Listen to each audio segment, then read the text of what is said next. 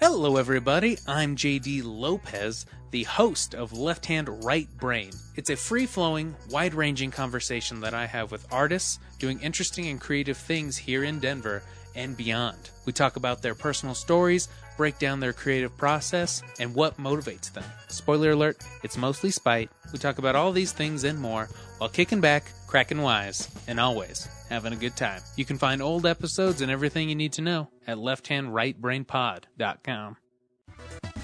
Hey everybody, there are a ton of ways that you can follow us online. We've got our website, realnerdspodcast.com, that you can go to and you can read articles and find the podcast episodes there as well. If you like social media, you can follow us on Facebook at Real Nerds Podcast or on Twitter and Instagram at Real Nerds.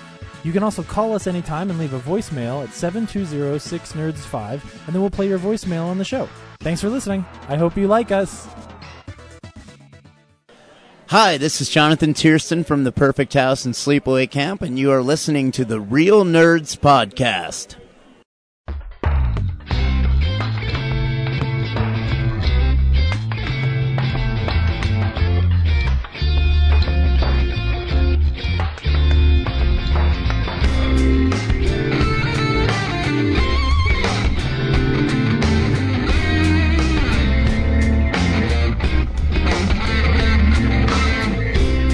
This is Real Nerds Podcast. We've been voted one of the top 10 nerdtastic podcasts by Denver Westward. And we are also unofficially the official podcast of Denver Pop Culture Con 2020 and beyond. I'm Ryan. With me is... When are we going to be officially the podcast of Denver Pop Culture Con? We have to be officially. It's been 9 years. And there's no other podcast there. Yeah. We have to be. I feel like we've earned it. We are officially the podcast of Denver Pop Culture Con 2020. With me is... Brad. And... Corinne. Yay! And... Zach. Boo. Yeah. Throw him out of here. Throw him out of his own house. Kellen, take his seat. Every week we go see I approve of that change. Fuck up. And? Leg. Okay. And leg. Every week we go see a new movie and we podcast our experience of the world. This week we saw The Hunt, the most controversial movie ever. Well, I didn't see it. Yeah. Yeah. So get out. So you can Get out. Get out. We will tell you if you should see the film or not, play the trailer, and then spoil it. We also talk about movies we've been seeing, movies that are coming out, movie news. And so I got a new car, and I work so much that brag. I have to, yeah. It sucks. No, I mean, it's really nice to have it, but at the same time, you're like, oh man, I haven't had a car payment for 2.5 years. But anyways, so I've had, because I've worked so much, I haven't really been able to mess around with it. So I hooked up my iPhone to it, and it has Apple Play, and it's like the coolest thing ever. And when I drive, so like when you sent the text message, Siri comes on. She said, "Would you like to hear the message from Brad?" I said, "Okay." Here, That's awesome. Bitch.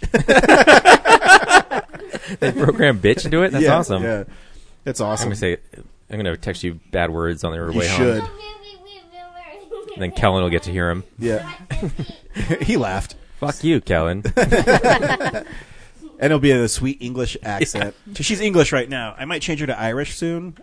She was Australian for about 6 months. I have an Irish Siri. Yeah. It's pretty funny. Yeah. He keeps saying car park instead of parking lot. Well, I think it's weird that I see my wife does the guy as well. It's kind of weird. I think the guy is weird. You jealous? I don't want to be yelled at by more American women, okay, Ryan? Stop talking to my wife. Get out of there! What brand is your car? Toyota. Oh. Yeah, like Jeep doesn't have like Apple connectivity, so I'm jealous. Well, it's weird because my old car was a 2013, and just the advances they've made in the interface is crazy. You read about them, but when you actually see them in use, is pretty great. It has to be connected hardwired. You can't use it through Bluetooth. Really? Yeah, which is weird. Yeah. But it's so you have a lightning connection, basically. Yeah. So yeah, but it charges automatically, so I don't need a power outlet anymore. Oh, you just lay it on the console and it charges. Yeah, it's pretty nice. That's pretty sweet. nice. I've never had a car this fancy before. Tells me when I need to stop driving.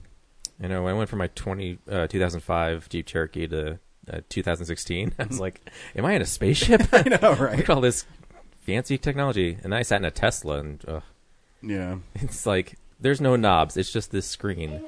It's crazy. The Teslas, though, so in Idaho Springs, they put like this huge Tesla charging station behind Come and Go, and so we get Teslas all the time. Yeah, I know. And You are in gum. and there's this guy that. So has everyone seen the South Park episode where they're driving Priuses and they're like, thanks, Bye. But No. that's all I think about when I see these Tesla people, because I was at the school helping the kids in the crosswalk the other day, and this Tesla came driving up and it said gas free. I said, not really, but okay. Thanks. That was this vanity plate, was gas free. We'd have a lot of Teslas donating to the stations, and I was just like, this futuristic car is freaking me out right now. Like, it's like just so sleek. And here's the ironic part of Teslas: if they get in an accident on the highway, I have to call hazmat because they have lithium batteries and all this other stuff in it. So it costs a lot of money and a lot of resources. So they're not like, I appreciate the effort. Yeah. We're trying to evolve. But yeah. I mean, they're nice cars. Baby It's steps. funny. I was when they put that up there, I was like, who the hell is going to come up here and park them? And I was talking to the manager of Come and Go, Jocelyn, and she said last month they had 397 Teslas parked there in charge. Wow. So I wonder if Tesla tells you where their stations are. Yeah, they do. I was going to say they have to. Oh, yeah. It's probably in the I mean, GPS you have to map on the have. I mean, dashboard. because they can't use gas, so they have to have supercharging stations along those like big interstates like that. But they only charge. How long does a charge last? It can't last that long. I think it's like 8 hours. 8 hours? Yeah, Probably depends on the model. I think it also takes like 8 hours to charge it too. So Wow. Not the superchargers. I think that's like 30 minutes. Oh, yeah, like- an hour maybe. So do you think it takes more energy to charge the Teslas than it does to actually use gas? I think it probably does. It takes longer, that's for sure. I mean, But I know that was like their pitch whenever they put it in. They were like, people could like go and charge their cars, and then they could go walk around downtown and go visit, Bojos and go buy stuff. And it's like it'll be an economic draw for the city. I mean, it is. I mean, Maybe. they spent a lot of money on it. I know that. but I think they're still, the charging station is still getting energy from a gas power plant. Exactly. So, That's what I mean. It's like, but still, like you think about how many cars there are constantly in use. Like it's still better than there's sanitizer, buddy. using a bunch of gas for I guess. just mobilizing a human body. Yeah, I just think it's interesting. But yeah, I mean, it seems to be working. Yeah. I mean, that's a major corridor right there. It So is, anybody yeah. driving through who's on a road trip, they'll probably charge their car. It's because you don't. I mean, I see Teslas more now than I did when I first started being a cop. But I see them all the time now, and I don't know if I see them now more because of the charging station. It's probably because of the charging station. But I didn't know there were so many of them. Yeah, if they made them cheaper, like they would overtake gas cars. Again, there's not that many charging stations right now, so they kind of have to go where there are ones. Yeah. It's like a 6-hour drive from there to Grand Junction, or Yeah. Give it time though. Glenwood Springs, Give it so- time, it'll expand though. Well, Glenwood Springs. Well, is, sure. I think But it's 2 not like hours. gas What stations am I where you thinking just of? any exit on Grand the Junction highway. South, right? Yeah. What's the one on the west side, like right before you change states? Whatever. Yeah. Alamosa? I don't know. Is he flipping you off? Maybe. What's your bat fever, was. buddy?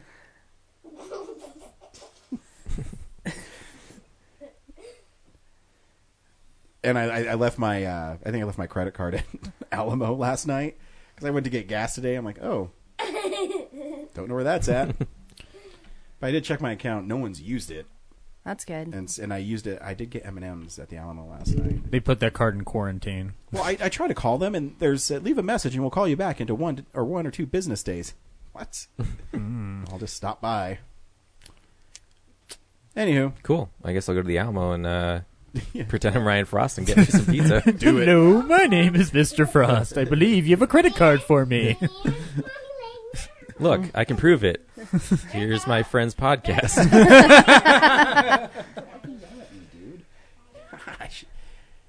It's like yelling right in my ear. Kids. Well, Ryan, Yeah. before we go around town with Brad, I have an announcement. I was going to get to that, but first let's talk about me some more. So what I don't get is, Corinne, are you sick? Do you have the coronavirus? I don't have the coronavirus. How do you know? Because I don't have a fever. Did you test for it? No. That's what Rudy Gobert for the freaking Jazz thought. Now he's infected the whole NBA and everybody else. If I get the coronavirus. Anyways, what's up, Corinne? Well, I was just going to let everyone know that today, which is Sunday, I will be announcing our new series of web posts, articles on the website. And I'm going to announce that we are doing Movie Madness. Ooh. Because there's no March Madness this year. Yeah. So kind of have to do something. Yeah.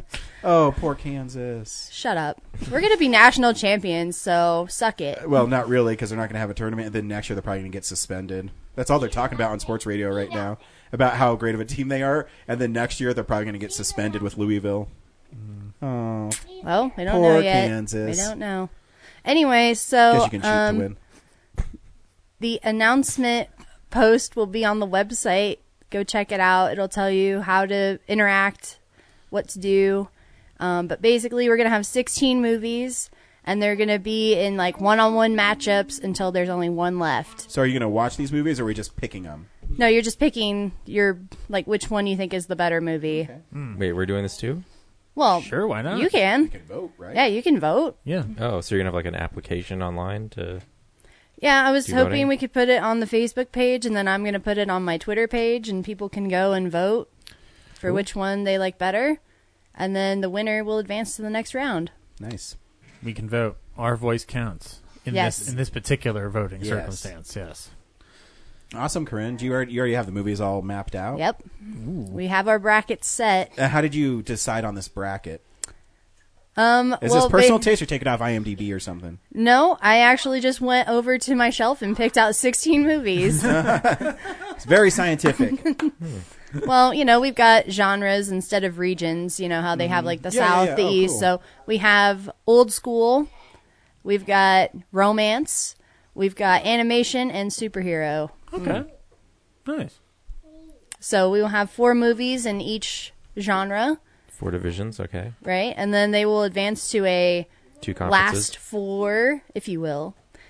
We have to be very careful not to say anything that's trademarked. Well, you say or- the final films instead of the final 4. Yeah, the final films. And then Wait. one will be crowned the winner. The NBA gets to take the phrase "Final Four." What if I'm down to my final 4 bottles of water, or my final 4 donuts? Bring money. The way things are going, you will be down to your final 4 of everything. Sounds fun, Corinne. Good idea. Yeah, so that'll. I'm hoping that we can start the polls for our first matchup on Thursday. Sounds So good. basically, there will be one matchup a day. People can go vote, and then we should have our champion crowned around April 2nd. Nice. Cool. Well, I was reading that they might actually do the tournament in April. Once they get That'd be past nice. this, month or something where everyone's That would be kinda- really weird because then it would be like April Madness instead of Yeah. March Madness. But It's I madness. can see why they do it. I mean, I was reading. They're going going to to lose a hell of a lot of money. Yeah, well, I think it was on Sports Illustrated that CBS and Turner that broadcast most of the games are going to lose $500 million. Yeah. I'm sure. I guess they're I gonna find a don't get way. how they're going to get the stadiums and stuff for it, though. Because wouldn't those stadiums already be scheduled for other events? I mean, they could be, but I mean, it's April, so maybe not. I mean, where's the Final Four at this year? I don't remember. It's like Indianapolis or something. I can't remember. It's usually Indianapolis. Yeah. So I mean, there'll be no football, so they can definitely put in a football stadium. It's true. They usually do that for the regionals anyway. Yeah. So I think they'll be all right because I mean, football doesn't start till August. I mean, I would rather have it later than not at all. Yeah, I agree. Because here's the thing: is I actually kind of feel bad for the student athletes that are seniors, and you never get to play again because Right. of a coronavirus. That sucks. Anyway, sorry I hijacked the show there, but I wanted to announce that. So everyone go to the website, read the announcement post that names all the 16 movies, all the matchups, or the first round matchups anyway. And then on Thursday, go vote on the Facebook page I'm or a on little my Twitter. disappointed because I'm guessing that Army of Darkness is not going to be in this. It is not because it's not on my shelf, Ryan. Well, it's the greatest movie of all time. Also, and I it's can't not in any of those genres. I know you don't have like horror at all. No, because I don't own any horror movies. I don't know. Ash is kind of Did you do romantic. comedy? Yeah. What if we haven't seen the movie? Should we still vote? Yeah, vote for the cooler one. If I don't haven't seen know. either. I mean, I think you should see them. So I have to watch these movies before I vote on them? I think you've probably seen at least half, I would guess, because half of them are pretty big movies. That's what you said. Literally. And actually, I take that back. Ash is a superhero. He is a superhero. He is a superhero. Actually, you've probably seen most of them. There's maybe like 3 that you maybe haven't seen. I bet you've seen him. I don't know. I've not seen a lot mind's of common stuff, so people are always telling me, "You haven't seen this movie? You haven't seen what? Sorry, I haven't watched every movie ever. You just reply by going like, in "Yeah, I have a life." 37 years. Well, Brad, have you seen Casablanca? I have seen Casablanca. Okay, there you go. You've seen at least one. All right. All right, there you go. So you Sneak could just preview. vote Casablanca all the way through. Yeah. Actually, I absolutely agree with that. 100%. That is our 1 seed in the old school category. Okay. Fair. I'm not going to vote for it just to tank the You statistics. want the upset to win? I'm just going to troll the whole contest. Do it. It's going to be interesting. Everyone's I'm voting curious, for this one. I'm voting for this one. I'm curious to see which one's going to end up winning the whole thing. Fun. Cool. Thanks, Corinne. Got to do something. Zach, make sure the bathroom is clean. Yes, I will. Thank you. I got some notes here. Out of town, parents, and make sure Zach gets busy. Shh.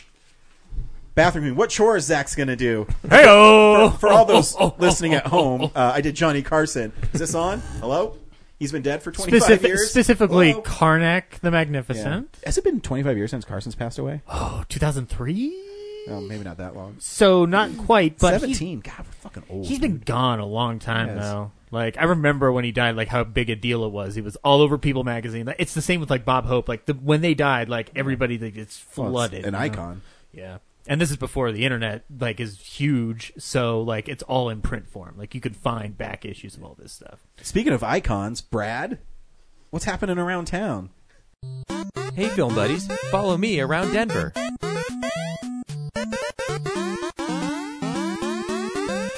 Not much. Most things are closed. Oh, that's right. Yeah, so that's what's going on around town. Nice. I guess we should just go right into movie news because that's kind of the biggest stuff going on this week.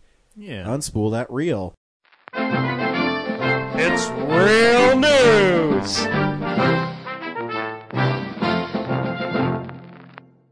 That's it going around in a circle, making that noise. Remember that in Gremlins where the scientist is killed by the gremlins? Yep.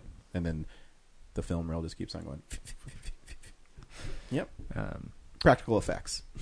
Well, before we get into any of the bigger news, we'll do some positive stuff. So Spider-Man 3 is supposed to start shooting in July, and It then will. Tom Holland has confirmed that Zendaya is coming back as MJ. So, and I believe I believe this is the final Spidey film, like the one that they made the deal for, essentially. Yeah, they made one more, and he's going to appear in one more Marvel movie.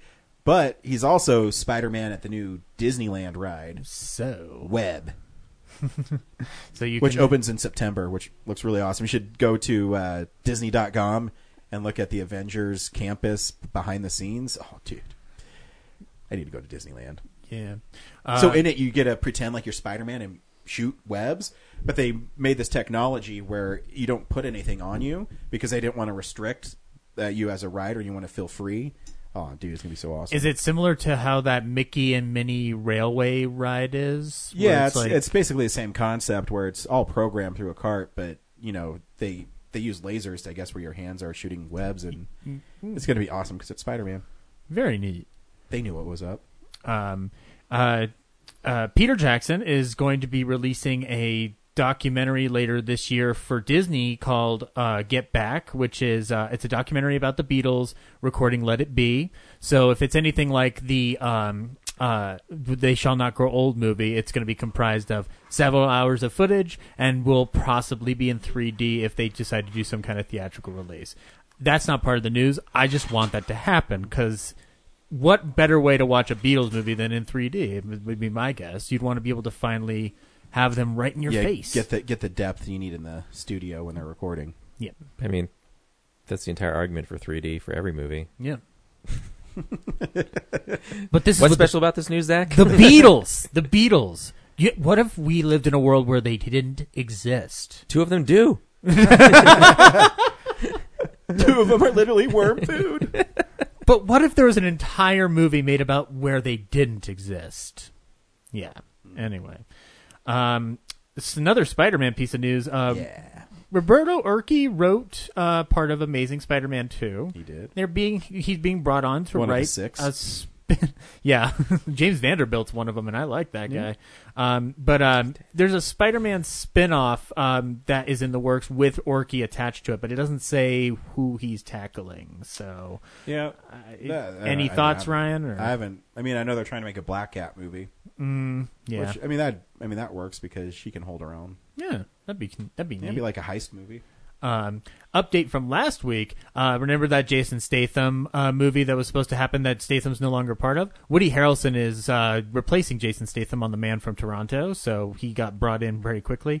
I'm pretty sure that won't last long because I'm sure that will get canceled too. It's interesting. I was reading that on the Hollywood Reporter or Variety. They're basically saying that Statham's the biggest asshole in Hollywood. Really? And he's really hard to work with, yeah. Huh. That sucks. That's strange. Industry insiders. Nothing came out over him regarding Hobbs and Shaw, did it? Oh, no, because The Rock likes him. Yeah, I guess so. Rock likes everybody. Diesel.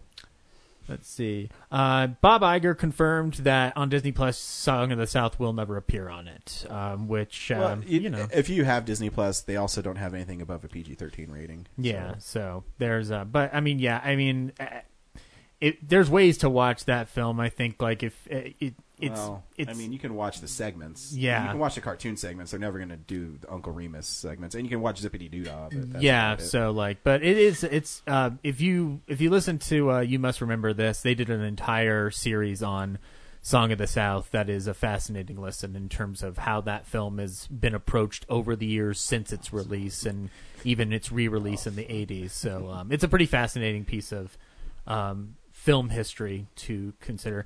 The last positive news is that Karen Kusama is gonna do Dracula for Blumhouse, and I'm fucking stoked. Yeah, she's a really great director, dude. You were the one who got me onto The Invitation, which is a fantastic film. And she's done other great films too, but I am very curious to see what she does with Dracula. That might be a horror film you like. It's not really a horror film. It's really a self-contained story, and it only takes place in one location. It's more like a thriller. Yeah, and it's just about people that don't trust each other. It's really good. Yeah. Is it streaming somewhere? No, I'll let you borrow it, though. It's a Draft House film, so it's on their like boutique label of Blu-rays. And then we'll just get right into it. We're in Virus Watch Week 2. Alert, contagion, outbreak, Motaba virus. So amongst the ways this thing kicked off over the course of this week is Tom Hanks and Rita Wilson have contracted the virus when they were out in Australia filming the Elvis Presley biopic, which has since shut down its production. The release schedule has been fucked completely. Amongst the things that have been shuffled and moved to either later in the year or next year are A Quiet Place Part 2, which actually is an indefinite, like they don't know when it's coming out yet. F9, the best keyboard on the shortcuts list, is moving to 2021. So that's weird. Family delayed. That's like, why would you push it out so far? Maybe they want to tool with it more.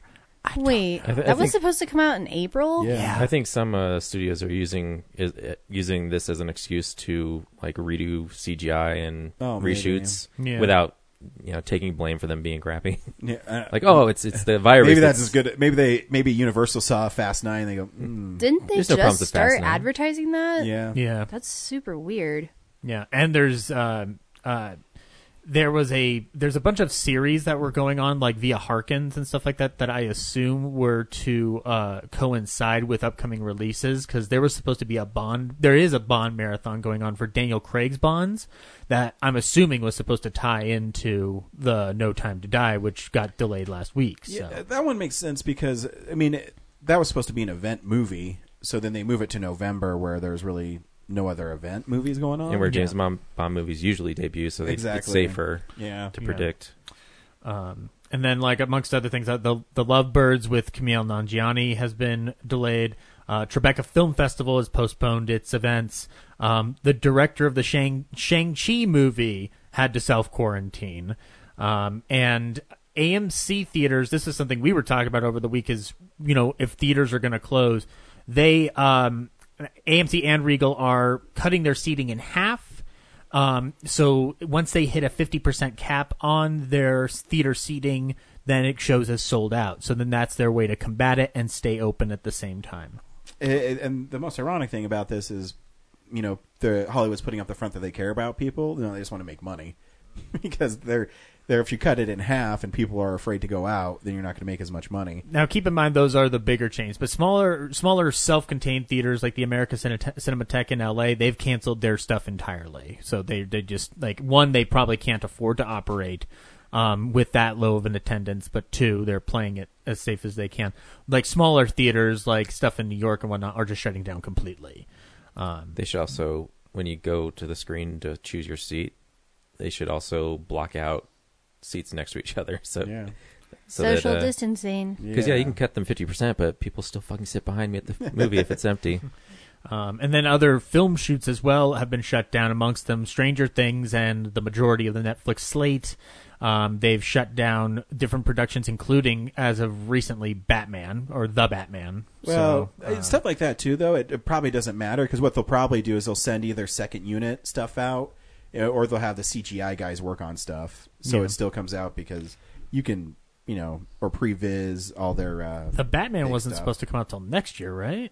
No, but like I said, I remember watching or reading an interview with Kevin Feige. Mm-hmm. Some of this, like, battle scenes, they actually start doing before the movie even starts production. Yeah. Because they're so intense. So they still have work to do. They'll still come out on time. Ford v Ferrari, the Blu-ray shows, they did CGI of all the races first to see, like, what shots they wanted to use. Oddly enough, they did different shots when they actually filmed it, but like, that was all done before the movie was shot. So yeah, so they'll figure it out. Yeah. But I'll leave us out on a positive piece of news. We're getting Scream 5, and it's going to be from the guys who did Ready or Not. And that sounds like a lot of fun. Yeah. Yeah, I'm totally down for that. I think Scream 4 is a pretty fun movie. Yeah, Scream 4 is fun. It's going to feel weird since Wes is not at the helm, because he's dead. But, you know. I guess they can bring him out on set. Be smelly. Did I tell you that I watched Ready or Not? Yeah. Ooh. No. How long ago did you see it? Did you like it? I don't know. It was a couple months ago. It was okay. Okay. I thought it was fun. Yeah, it was fun. I had to fast forward through a couple of parts because I was like, ugh, this is just gross. Like the part where she like falls into the pit with all the carcasses and stuff. Yeah. Oh, I was like, oh no. So Brightburn isn't for you. Oh yeah, I doubt it. You would not like Brightburn. No. Brightburn's good. Brightburn's awesome. Yeah.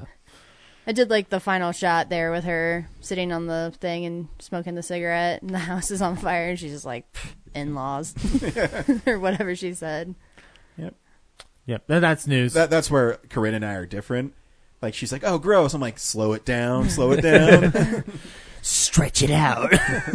Oh, yeah. And I think it was like maybe after she fell in the carcass pit, and then she's like climbing out, and she's like taking forever, and she like stabs her hand on the nail, or I was like, nope, we're fast forwarding through that. Does the stuff in Indiana Jones and the Temple of Doom creep you out? Yeah. Like when she sticks her hand in all the bugs? Yes. The switch on the right. I fucking love that movie. Or when Mola Ram reaches into Indy's chest, or the guy's chest, and pulls out his heart. Yes, Marion. What? Oh, yeah. I was terrified of that movie as a kid. We are going to die. The reason there's a PG-13 rating. Yeah. That was the one that I watched the most as a kid. I love Temple of Doom. Yeah, it's fun. A lot of people don't like that one. I love that. It's my least favorite of the three. Mm-hmm. Because it's scary? Or? Of the three. Yeah. But we don't count Crystal Skull. Yeah, we do. Crystal Skull's fun, too. No. It's fine. I don't know if I would rather watch Crystal Skull or Temple of Doom. I don't know. I guess if you're looking for lighter fare, it's Crystal Skull. But Crystal Skull. It's fun. Yeah, but then he's old. So? Harrison Ford's awesome. I mean, at least in Temple of Doom, he's young and good looking. He crashed an airplane and walked away? That's awesome. I know. He's super cool. He was in Wichita again recently. Was he? Mm-hmm. Oh, I actually knew he did like that because I know Wichita's a big yeah, he goes there once a year to service his plane. Yeah. He told himself, get off my plane. Yeah, I freaking love Harrison Ford. Yeah. He's a cool cat. I actually want to see that Call of the movies in the movie Madness. He should be. I mean, Raiders of the Lost Ark is probably one of the greatest movies of all time. So I don't play Han Solo anymore. Shows up in Rise of Skywalker. For Carrie. He's like, wait a minute, lots of money? Done. That's what I mean. Like I always beep beep. Oh, the dump truck of Disney movies coming to my house. You know, I now it's not as big a thing as it was 15, 20 years ago about being in a franchise. You know, Batman or something. I would always say, if you're going to give me enough money, who cares? You know what I mean? Like, I will be Spider-Man until the day I died if they're going to give me $30 million every time I put on the suit. I don't know why you don't want to do that. Creatively, I get bored. Oh, $30 million. Done. Sam Raimi was paid $50 million for Spider-Man 4 that was never made. Pay or play. Wow. You know where that money Wish went? I had that into kind of his gig. lovely, lovely garden that I'm sure is sprouting with plenty of flowers. And that's why Sam Raimi doesn't make movies that much anymore. Yeah. He's like, yeah. It's actually not like big news because he's doing that thing. He's doing something for Quibi, and I guess he directed States of Fear. Yeah, and I guess he did one of the episodes, so we'll get something we met from him. Two of the directors, Brian Netto and Adam Schindler. They did Delivery. And they're doing one based on Minnesota. Very cool. Yeah, that's news. Yeah, Delivery is a cool movie. It's basically a TLC reality show, but the baby is like Satan. Didn't they rename it though? Because some other movie came out that's called The Delivery. Or Deliver Us from Evil. Well, I have the DVD. They renamed it for the DVD called Delivery: The Beast Within. I don't know, whatever. The DVD is cool. It has commentary and behind the scenes stuff, and it was only available at Walmart. And those guys are really nice. They're my friends on Facebook, and they always say hi to me. Yeah, their interviews on the website somewhere. Yeah, you should look it up. Mile High Horror Fest 2013. No, I mean Telluride 2013. We have a lot of stuff on our website. We have interviews, articles. I noticed when I was fixing it up this week that I still haven't gone back and converted, I think, volumes 2 through 5, 6 of the episodes. So they're like those are posts and they're not episodes on the site. Yeah. So it's it's under construction. Yep. It's like the Dunder Mifflin under construction website. Anyways, these are movies coming out on Blu-ray and Ultra HD this week. DVD releases and Blu-rays. Well, if you want to brave through the stores on Tuesday, you can get Jumanji: The Next Level on 4K and Blu-ray. When you pick it up, you have to look smoldering, though. Yes, you do. That's a joke from the movie. Anybody? Hello? I didn't see it. You haven't seen it? No, have you seen the first one? Yeah, I did. It was fun. So The Rock, one of his attributes is his character, is he gives smoldering looks. And so people will be talking, and all of a sudden he'll just stop and look at the camera. It's really funny. Yeah. The rest of the movie is meh. Also on 4K and Blu-ray, you can get Superman Red Sun. Is this the Superman story via the communist perspective? Or? Yeah, it's based on the graphic novel. Yeah, Mark Miller and I forget who the artist is. But what would happen if Superman crashed in USSR instead of America? Oh, okay. And so he becomes kind of a bad guy. Oh, okay. Neat. Interesting story. Sweet. I'll get it when it's $6. On Blu-ray only, you can get Richard Jewell, Clint Eastwood's latest directing effort, which I have not seen yet. But you'll have to. Yeah, I'll have to. Sucker. This is what I get when I pick a subject. I know I'm going to have to watch a show on FXX because Cate Blanchett is in this TV show now. I don't know. I saw her pop up. I said, oh. Yeah. TV shows count? I guess. Well, I did put Robert Downey Jr. as the fat guy strangler from Family Guy in my rankings of Robert Downey Jr. stuff. I think cameo's okay. He's pretty big in that episode. The commentary is really funny because Seth MacFarlane said that his son was a really big fan of Family Guy and he had no idea what it was, and so he called up and asked if he could be on an episode, and they said yeah. Very nice. On Blu-ray only as well, you can get Blumhouse's Black Christmas from last year. Sleigh Bells. Yep. You can find that episode on realnerdspodcast.com. Find it, listen to it, hear what we thought of it. Best Buy is putting out exclusive steelbooks of Casino Royale, Skyfall, Spectre, and Quantum of Solace. That's this week? I already saw them in stores. Really? Mm-hmm. Well, it's here on Blu-ray.com. I got so the old ones. I didn't get Spectre, though. Is the Spectre one cooler now? The art for this one is just, it's a steelbook, but it's basically the poster art. Poster art. Because my last one, the Casino Royale one's awesome. Yeah, I got that. It's like playing cards. And even, I think the Quantum of Solace was the coolest one. Yeah, is that the coolest one? I can't remember. Quantum of Solace? Yeah. It's just like a green... Oh, maybe Casino Royale is the coolest one. Yeah. I can't remember now. Skyfall... God, what's the Skyfall one? Skyfall one was cool, but I missed out on it.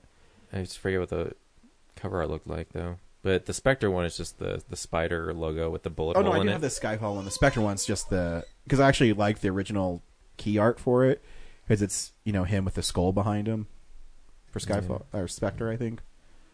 The only thing I remember about Skyfall is Adele wrote that song in like 15 minutes. Yeah. It's like, you can kind of tell. Skyfall's awesome, though. It's an Oscar-winning song. That is an Oscar-winning song. It's a wonderful song. Awesome.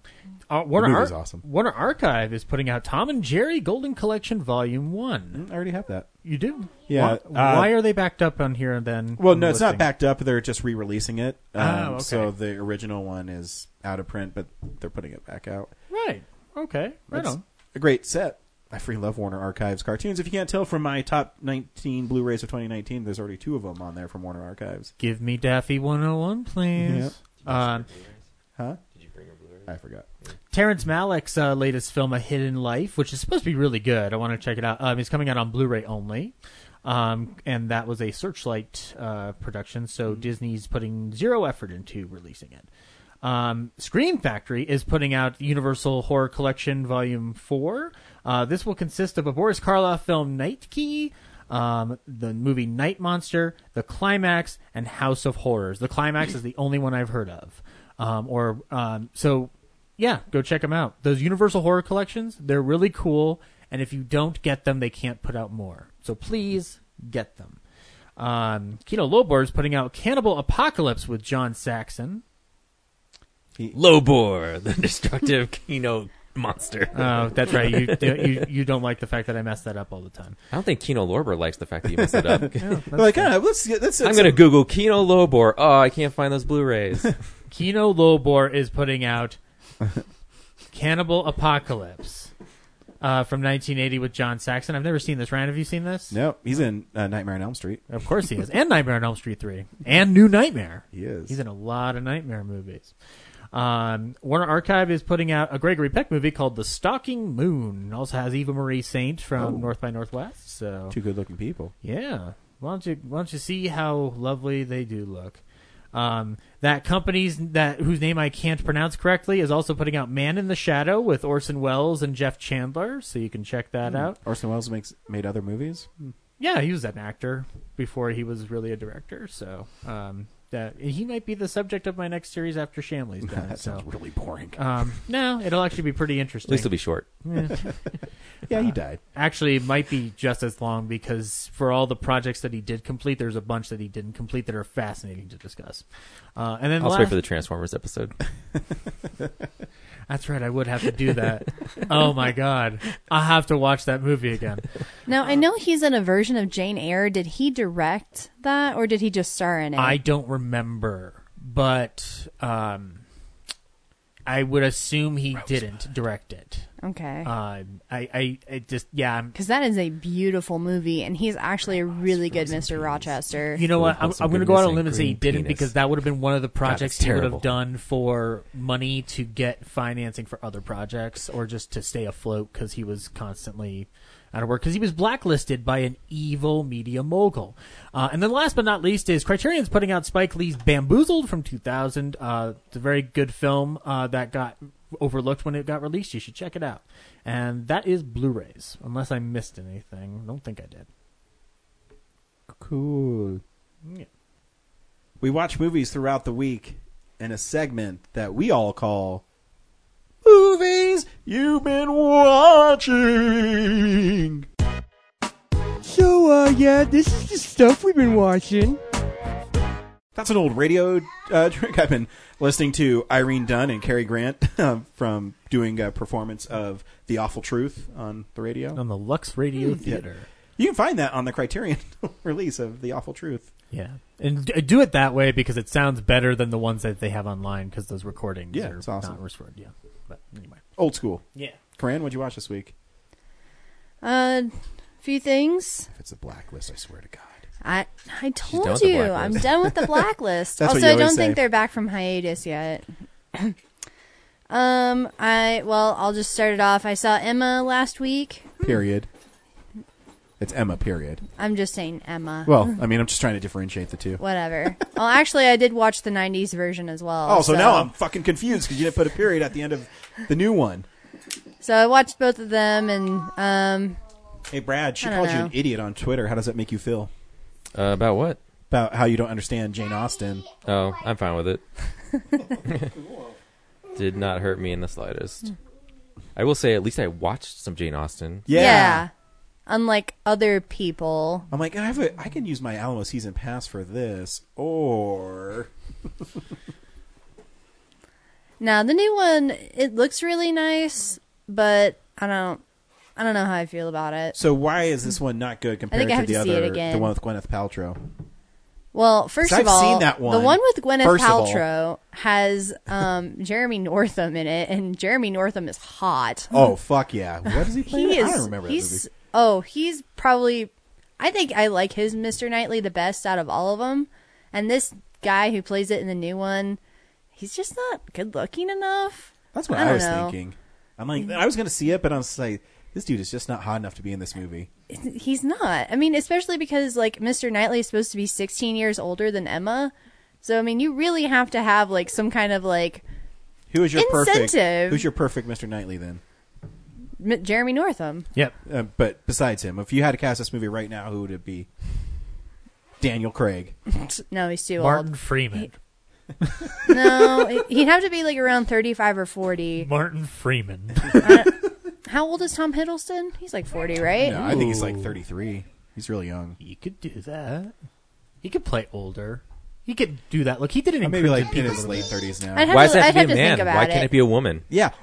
Idea. Gender bent Emma. I like Rosamund, that. Rosamund No. Pike as Mr. Knightley. Do like they did with Peter Pan. Just it's still a male character, but played by a woman. Mary Martin from the grave. That'd be weird. But interesting. But I'll have to think about that, Ryan. Okay, so why is this one not as good as the other ones? You think it'd be better because of Weinstein didn't make it's it? a lot.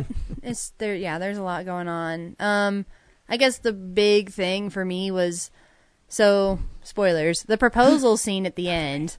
So Mr. Knightley comes and proposes to Emma, and I guess they changed the dynamic because Emma is not supposed to know that Mr. Knightley is in love with her in the proposal scene, because she is supposed to think that he's in love with Harriet. So it comes as like a big shock to her when he's like, I want to marry you. And she's like, really? Like, I am in love with you. And so it's like a great moment. And she's like super relieved that he's not in love with Harriet, that he's in love with her. And then later she's upset about, oh no, but what about Harriet? So this movie completely She's hanging by her changes neck in a it. fucking closet. This movie completely changes the dynamic by instead having Emma and Mr. Knightley know that the other likes them. Mm-hmm. So it's, yeah, the dynamic in that proposal scene is very different. And so then when she, I about had an aneurysm in the theater when her nose starts bleeding, and he's like, I'm in love with you. And I was like, did we just step into like Emma and zombies or something? Like, I'm listening. what is happening? Like, seriously, her nose starts bleeding, and I was like, what is going on? Yeah, like there's never an allusion to she might be having some kind of Instead of physical this problem or anything. Instead of this, before or after that moment. It's supposed to be a moment of euphoria and like, oh my gosh, and then it's like romantic and everything, but instead Maybe she it's supposed just to like represent the time she became a woman. Shut up, Ryan. You didn't even see the movie. I've seen the Gwyneth Paltrow. That's one of those things where I mentioned it felt like they added just like modern quirky humor just to change it up a bit. Yeah, I agreed with you when you said the tone was weird. I did think that too. So, are you a big fan of Jane Austen's books? And these yes. You don't like it because it's not true to the book? I did not like that because it just ruined that moment. Like, that moment is so big in the story, and they totally ruined it by, instead of her being relieved and happy, she all of a sudden, her nose starts bleeding and she starts freaking out about, what about Harriet? Like, I thought you were in love with Harriet, or whatever she said. I don't remember, but like, she gets all upset, and it's instead, it's just as someone who hasn't read the book, like, that it's like the fact that her nose bled seemed odd because it had no setup or repercussions on the end of the film. But right, as far as because they changed it, but story wise, I was like, okay, like the tone of that moment, it seemed like, oh yeah, everything built up to their. It kind of felt like what's his name, Knightley, out of left field. That like he spent so much of the movie like acting like kind of being mean to her, or antagonizing her, and then for him to kind of turn around after one dance and be like, oh, I am in love with her. I was like, whatever. Fuck it's you. Like you it's should. Like, I guess everyone's just in love with each other because there's like no other people around. You should watch the 2009 BBC miniseries with Romola Garai because it is awesome. It's like it's way. Well, if Ryan recommends it, I'll do it. And Michael Gambon's in it too. He plays Mr. Woodhouse, and he does a better job, I think, than Bill Nighy. Although Bill Nighy is good, but I think they just mischaracterized his version of Mr. Woodhouse. It was really weird. Fucking A, he's just a hypochondriac, I can't believe that they would even let that be on screen. I don't know what you're talking about. I thought it was funny when they kept putting up screens between everything, like pretending they were in separate rooms, but they really weren't, and then just talking about private stuff. I mean, the fact that so they got Mr. Elton right, but then by the halfway point, they just kind of had to fast forward through the rest of it because it's like we spent so much time on the first half of it that oh crap, we don't have enough time for everything that happens in the second half, so we just have to speed through it. How long is the movie?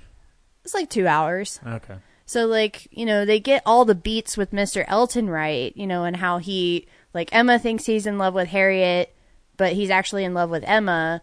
And so then the carriage scene, and then by the time Frank Churchill and Jane Fairfax roll into town, you get to spend 3 scenes with each of them, and that's it. Mr. Elton's a fucking creep. Yeah. Well, that's the whole point. Yeah. But I mean, Jane Fairfax and Frank Churchill are some of the most interesting characters in the story. And so the fact that you just kind of gloss over them is really a disservice. But yeah, this version made me hate Frank Churchill more than any other version because they make the point of telling you that he basically skipped out on his father's wedding on purpose. He could have been there. But he shows up for Emma's wedding, which is So why did he skip out on his father's wedding? They don't explain that, but what just that he's a selfish, that he's just a selfish guy. He's rich. That makes sense. If I was rich, I'd do whatever I want. Rich and privileged. Yeah, that he's basically just, he's been separated from his dad most of his life because he was raised by his aunt and uncle. So he doesn't really feel like he has any obligation to his father until Jane Fairfax rolls into town. And that's when he actually takes the time to go and see his family. You know what I love most about this movie, Corinne? Is how passionate you are about it. And it's not even my favorite Jane Austen. No, I mean the subject. You're very passionate about the subject. I could write an entire post about this movie. You guys can't see this because we're a podcast, but Corinne was emphasizing her points by putting dots with her fingers and yeah. No, I think the 90s movie is better. I don't know. I noticed that the new one, there are a lot of nice little beats where they just give you a second to process everything, and they show the characters moving around in their environments without a lot of dialogue. But then the 90s movie is so quick, and it's every single scene has dialogue in it, and it's cut from one conversation to the next to the next to the next. And it's there's not a lot of beats to just have the characters breathe and just kind of do their own thing. So, but then you also get more of the story that way. So, I mean, there's a balance to it, but I mean, still, Jeremy Northam. Yeah. The best Mr. Knightley ever. So hot. So hot. This one's really pretty, though. Even the No. credits are pretty. Oh, you mean the movie. I Yeah. thought you meant the guy. I was like, No. No, I looked him up. I can't remember his name, but I looked him up and I was like, he's actually not that bad looking. They just made him ugly for this movie. His hair is like foppish and his teeth look terrible. But then if you look at a picture of him, he's like, he's okay. He's better than he is in the movie. Take your word for it. Yep. We'll defer on how hot guys are to you. And then, the Frank Churchill guy, he's hot in the movie, too. And it's Fucking like, A. no, you have to make Mr. Knightley as hot as Frank Churchill, or otherwise, Is that described in her book, that how hot he is? I don't remember. I don't think I'd be so. awesome if Jane Austen's like, he's so effing hot. Why are men always reduced to, like, just If they're attractive their physical... or not. Yeah. Is he a good actor? That's what I want to know. Yeah, do they have brains? Why don't you learn something about their personality? Yeah. What else you watch, Corinne? What else did I watch? I checked out season 5 of 30 Rock from the library. So back for Leap Day, I decided to watch the Leap Day episode. That's season 6. And then I was like, oh man, I miss 30 Rock so much. So I found season 5, which is my favorite season, even though Leap Day is my favorite episode. But I found season 5, and so binge watched that. And now the libraries are closed, so I won't be able to return it for a while. And I'm like, that's not a bad thing. Just keep it. Say I lost it. Here's your $2. Don't they waive late fees, right? Oh yeah, They waive late fees, but there is still a collection thing for it. But they say, like, if you lost it and you report it, this is the collection fee to pay for it. So just return your libraries to folks. I'm not going to claim it's lost because it's not. It's sitting on my DVD player at home. So. And also, you can probably find season 5 of 30 Rock at like a thrift store for like $5. So. Maybe. I would just want to get the whole series at this point. I'm surprised they don't have a complete series of that. I think they do, but it's on DVD. Yeah. And I'm not going to get it on DVD. Yeah. But yeah. Parks and Rec on DVD. 30 Rock, it's interesting actually now watching it kind of post Me Too, because there are a couple of jokes in there that I'm like, I know Tina Fey like wrote this and is executive producer or creator or whatever on it, but wow, some of those jokes I'm like, really? Mm-hmm. They did that? Wow. That's because like there's a recurring jokes about like how Pete is just kind of like a skis and he pervs out on women, not just him, but like other men in the 30 Rock office. And right. Yeah. It's just, I need to rewatch it again, but like, I mean, but I will also say sometimes the Me Too movement's a little too sensitive on some of that stuff, because if you hang out with people long enough and you're friends and you're goofy with them, you're going to say things that definitely cross the line. So you have to, I think there's a balance between the two. But I just think like either it shouldn't have been in there, or it should have, if you're going to have that kind of material, arguably it should have been treated differently. Like instead of Liz just letting the writers perv out on Cirie and then telling Cirie to change her clothes, she could have been like, hey, you guys need to stop perving out on her, or I'm going to fire you, or whatever. It's not as funny. It's not as funny, but it would have been a better approach. But, you know, I get it. Comedy is like the first art form that, you know, doesn't age well. But I wouldn't even say that's an age. If it's still fun. It's like the first to age. I watch Veep all the time, and Julia Louis-Dreyfus makes a big point of, you know, I won't put words in her mouth, but she mentions that a lot. Mm-hmm. But she also wants to keep it real. So it's I think there's a fine line there between being overly sensitive and overly pervy. I think you got to find the balance there. I think comedy's like I don't think it's that it ages faster than most. I think it's just that taste adjusts over time, and that's usually the one we look to immediately, and because it's a positive emotion. I think the more stuff that's a little more cringeworthy. So I've been watching Family Guy, and there's one where Stewie goes to Hollywood and Bill Cosby's in it. And you go, oh, this is rough. Yeah, because they're playing him for a joke, and it's hard to look past what he's done. Mm-hmm. Much like I love the Naked Gun movies, but O.J. Simpson's in them, and you go, oh. There's Simpsons episodes early on because they were competing with the Cosby Show at the time, and there's a lot of Cosby jokes in that movie about how Cosby's the #1 show, and they're like neck and neck with it to beat it in the ratings.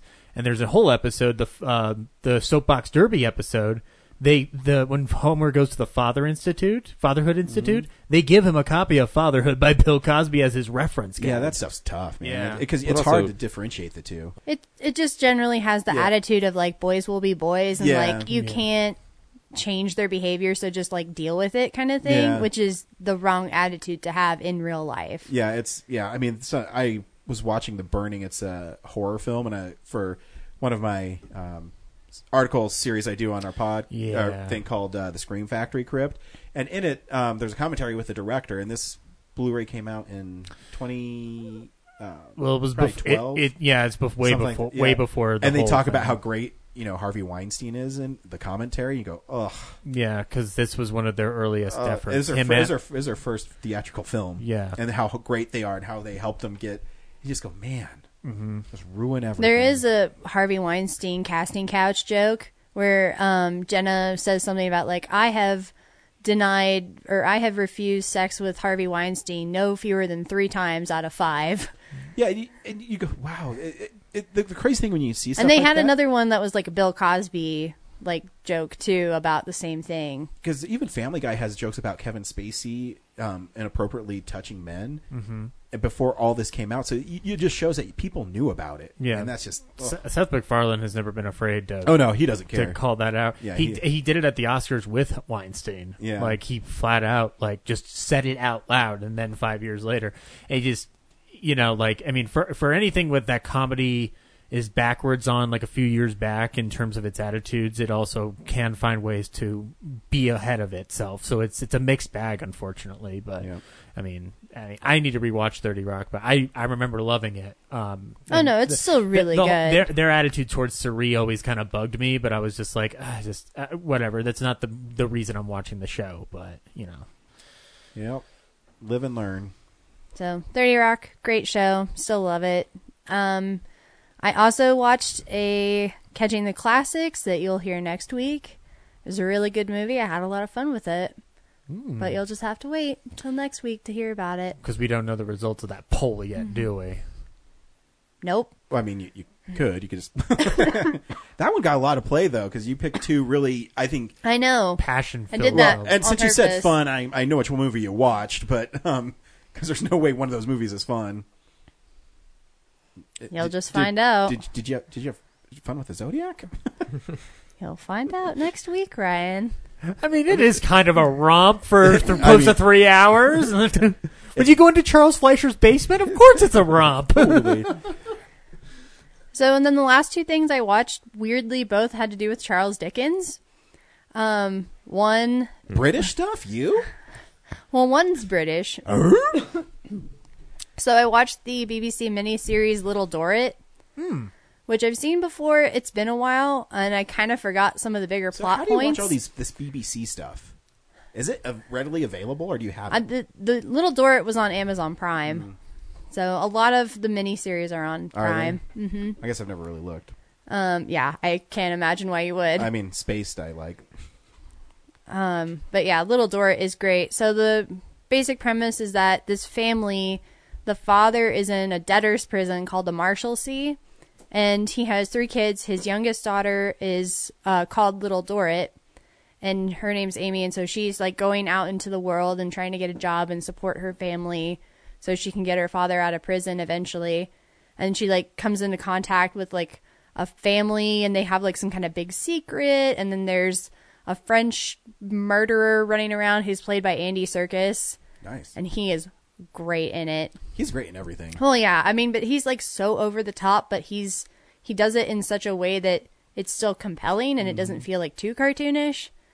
But yeah, there's a lot of drama and symbolic like house collapsing stuff at the end, but it's a really interesting story. Some Shakespearean levels of tragedy there at the end. Dickens is a great writer. Yeah. Oh, long writer. That's why I like watching the miniseries rather than actually reading it.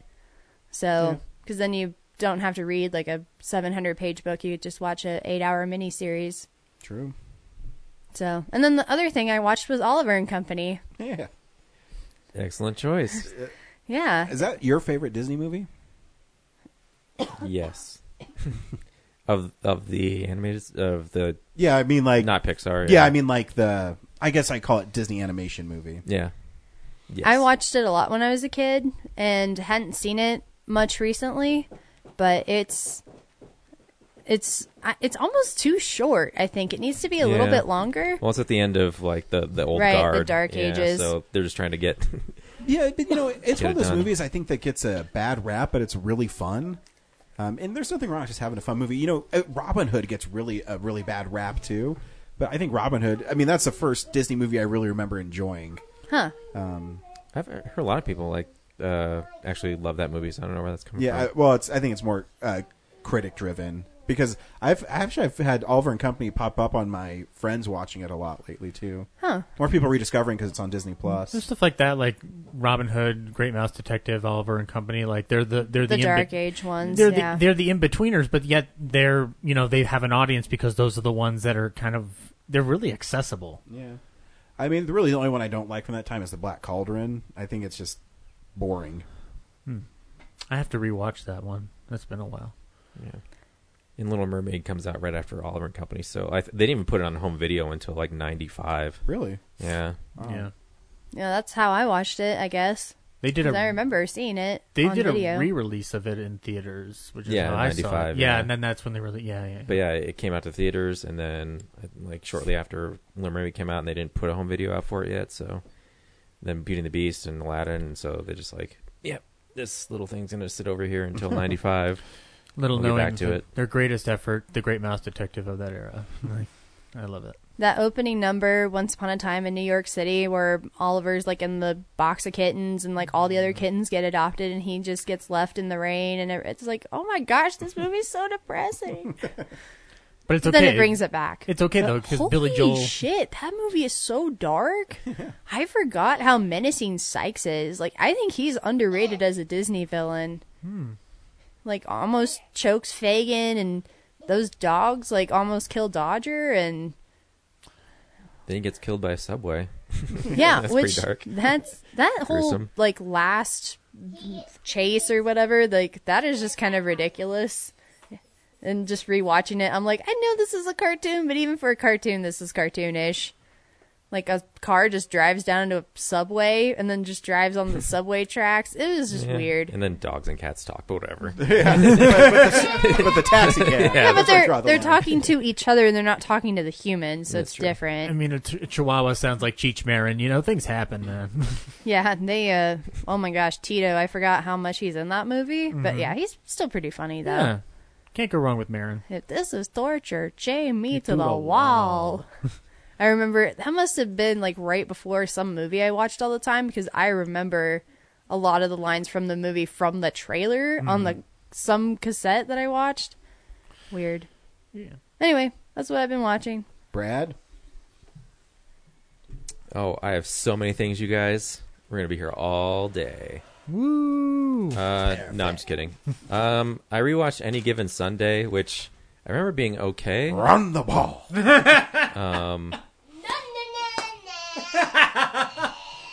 I like Kellen's impersonation of Oliver Stone movies.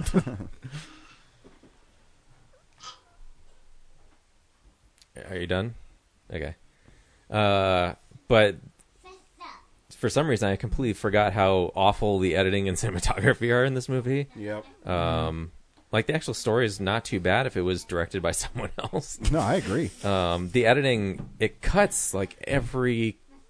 Like, the pacing is terrible. It just cuts and cuts and cuts and cuts. Because I agree. It tries to give you the sense of... like, there's more energy to it than there is. Yeah. And then the cinematography, like, the colors are weird. Yeah. And then when the teams, like, snap the ball or, like, collide with each other, the focus blurs, and it's, like, just adding more where there doesn't need to be any. It's all over different Oliver Stone movies, too. Like, it's just, like, the palette's weird, and it just doesn't always keep tone with what the story is supposed to be. I feel like it makes sense in like Natural Born Killers because like they're all trippy and weird, but like it's just football. Like, come on. Yeah. Did you see Savages at all? The No. one that has a similar issue with it too, amongst other things. So yeah, did not revisit well. Rewatched Glengarry Glen Ross. That's a great movie, especially if you want to learn how to be an actor. Just great acting all around in that movie. There's no women. That's true, I rewatched the 2014 RoboCop, which I appreciated more than when I first saw it. Like, it's a little unnecessary, but what they actually... Like, the subtle callbacks to how they tweak from the first, like, the original movie are actually pretty creative for modern times. I rewatched Welcome to the Jungle, which is it's not really a Van Damme movie, but he is in it. He's very prominent in the poster. Yeah. But it's really about, like, Rob Hubel is,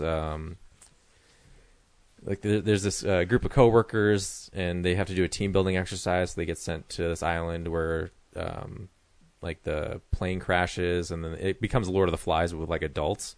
And Rob Hubel's, like, the coworker who's trying to show up everyone else. And then Adam Brody is the coworker who actually has talent, and Rob Hubel's stealing all his ideas and stuff. But yeah, Rob Hubel kind of takes over all the tribes and, like, makes them like have orgies and like use up all the resources and just become feral.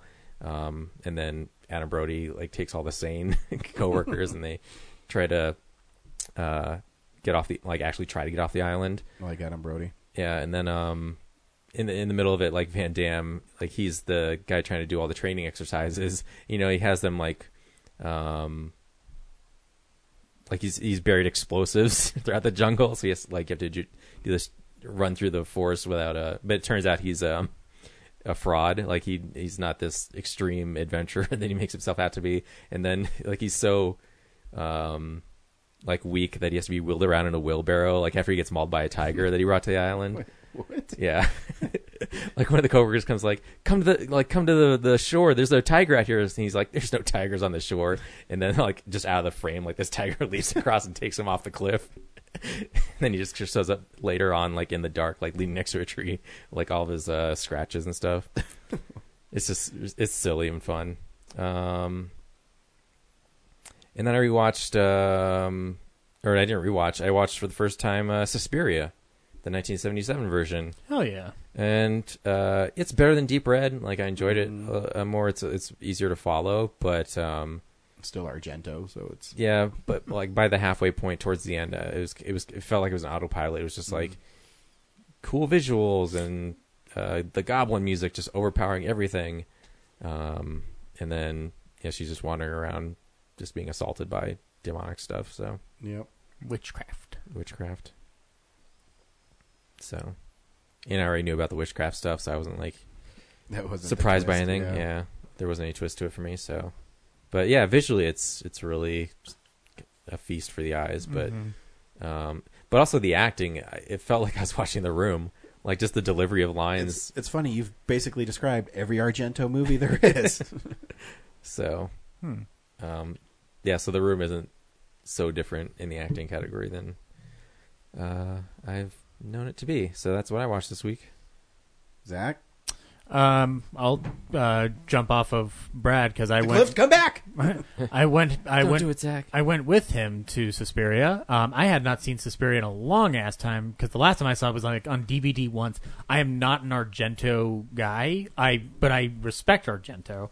And rewatching Suspiria, I had a blast with it. Like, it is, as Brad said, is a feast for the eyes. I forgot how oddly hypnotic Goblin's score is.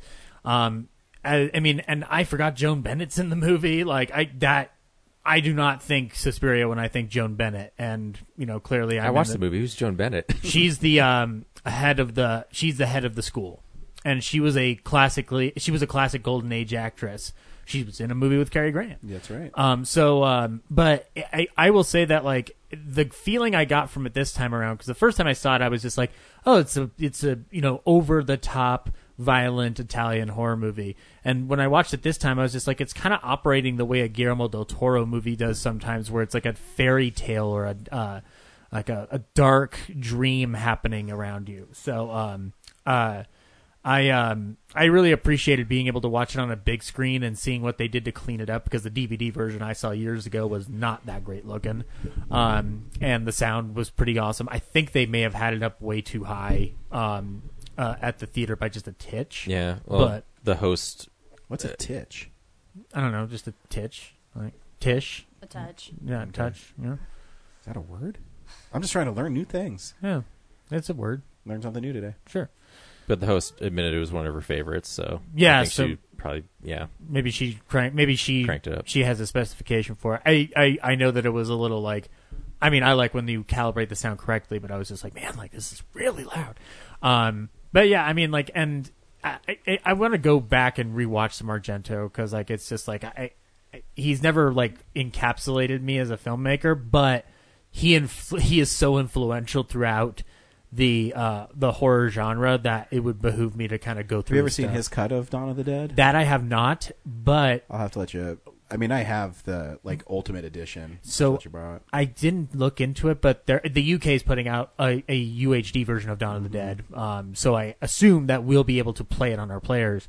Well, I did look into it, and it's only the Ultra HDs are non-region. The Blu-rays are locked.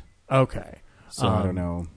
Might be worth it anyway, just to have it. But that cut I want to see, because I've heard nothing but great things about it. So. You can always. I have the DVDs, but the DVDs, I mean, they look really good. Okay, it was done by Anchor Bay. All right, and it's really hard to find. It's like all black, and this has the zombie head on. I don't think it says Dawn of the Dead on it. It just has the head from the poster. Yeah. And actually, Anchor Bay did the Suspiria, the first release of Suspiria on DVD, and that's the one I saw. It's not that it's bad; it's just like by comparison to this 4K restoration, which is what we saw, it's just miles above. I love the cover art for the 4K where it's like the chick hanging. Oh, it's pretty dark, but I mean, it looks awesome. Yeah, no, it's actually fantastic to like.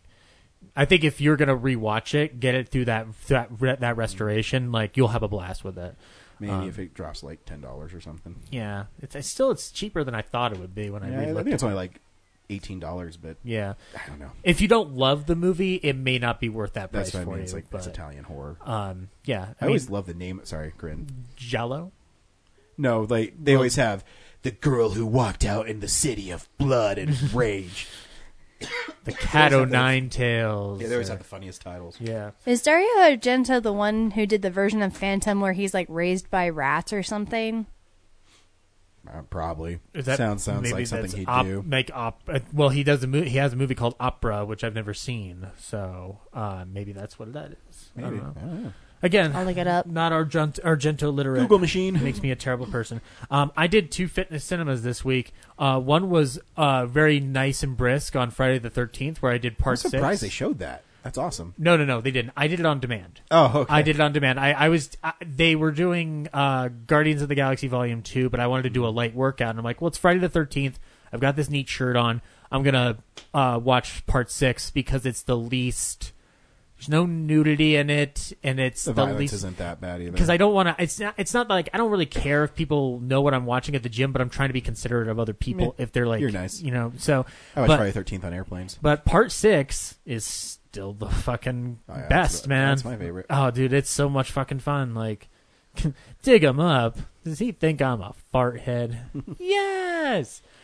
Scream before there was Scream. And I love the soundtrack to that Friday. That has a badass soundtrack. It's not just Cooper too. Like they have that Felony song "I'm No Animal," and that's a goofy scene with them having sex to that song. It's like another 9 minutes. I'm like, that song's not 9 minutes. But yeah, I got a brisk work out of it. The one that was even more insane was I did Avatar, and I thought it was just going to be Avatar, the theatrical version. I was wrong. James Cameron's extended version was what played on the screen itself. So I ran for 2 hours and 57 minutes, and my body was tired. I still feel the way I felt about it when I first saw Avatar, where I'm like, this is fine, moving on. But I get why James stood up for it during Filmsplosion and whatnot. Like it is engrossing to watch from a visual perspective. I just feel like, by comparison, Titanic has a better script. And that's, I'm not the biggest Titanic fan in the world. but I mean, like, I enjoyed myself enough. I think I was more focused on the workout anyway. Like, I burned over 2,000 calories doing that movie. So, you know, which is probably not the smartest move in the world, but whatever. You know, you can work out as long as you want. People do, like, athletes do like 4 to 5 hours. Just don't die. No, exactly. I see you. Your body will tell you if you can't do it. Somebody said to me, "I see you," and I'm like, "I'm from a movie." No, I see you on the ground, dead. Get up. So yeah, Ryan loaned me MacGruber, which I hadn't watched in a long ass time, and I had a fucking blast rewatching MacGruber. Your God can't help you, but I can. Your God can't help you, but I can. You and your dick comments. I'll stop saying it. That's why I like him. I fucking love that movie. You know what? Talking, you're really coming around and winning me over. Just kidding. I still like you. Pod's looking pretty tight. I'll tell you, like, there are some things that will never change for me. My love of Golden Age Hollywood, my love of Jack Benny, and the sex scene in the graveyard in MacGruber will always stand the test of time as just, like, great moments in history, period. That scene's still, like... It's just still funny the way they repeat it, and they just cut back to him going... And Forte's a genius in that movie. I was actually amazed, like, how well it plays to the ethics and the structure of a canon action movie, pretty much like a Chuck Norris kind of a movie. I mean, it's very well knows what it's doing. Yeah, Jorma Taccone's a really talented director, and Val Kilmer's great in the movie. It's weird, like it's. I disabled it. Weak.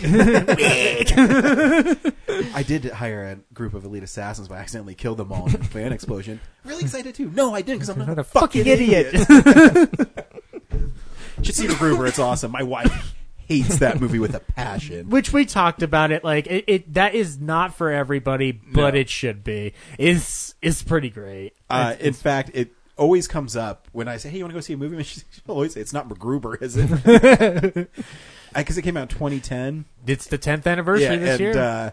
I remember I told her I was going to go see it, and she still really liked me at that time because we weren't married and we were just dating. And so she said, "Yeah, I'll see this with you at the Fort Collins AMC, and we'll have a good time." There's only like 3 other people in the theater, and I'm just laughing, and she's sitting there. And when Laura doesn't like it, she'll cross her legs and she'll tap her left foot like really fast. She did that the whole movie.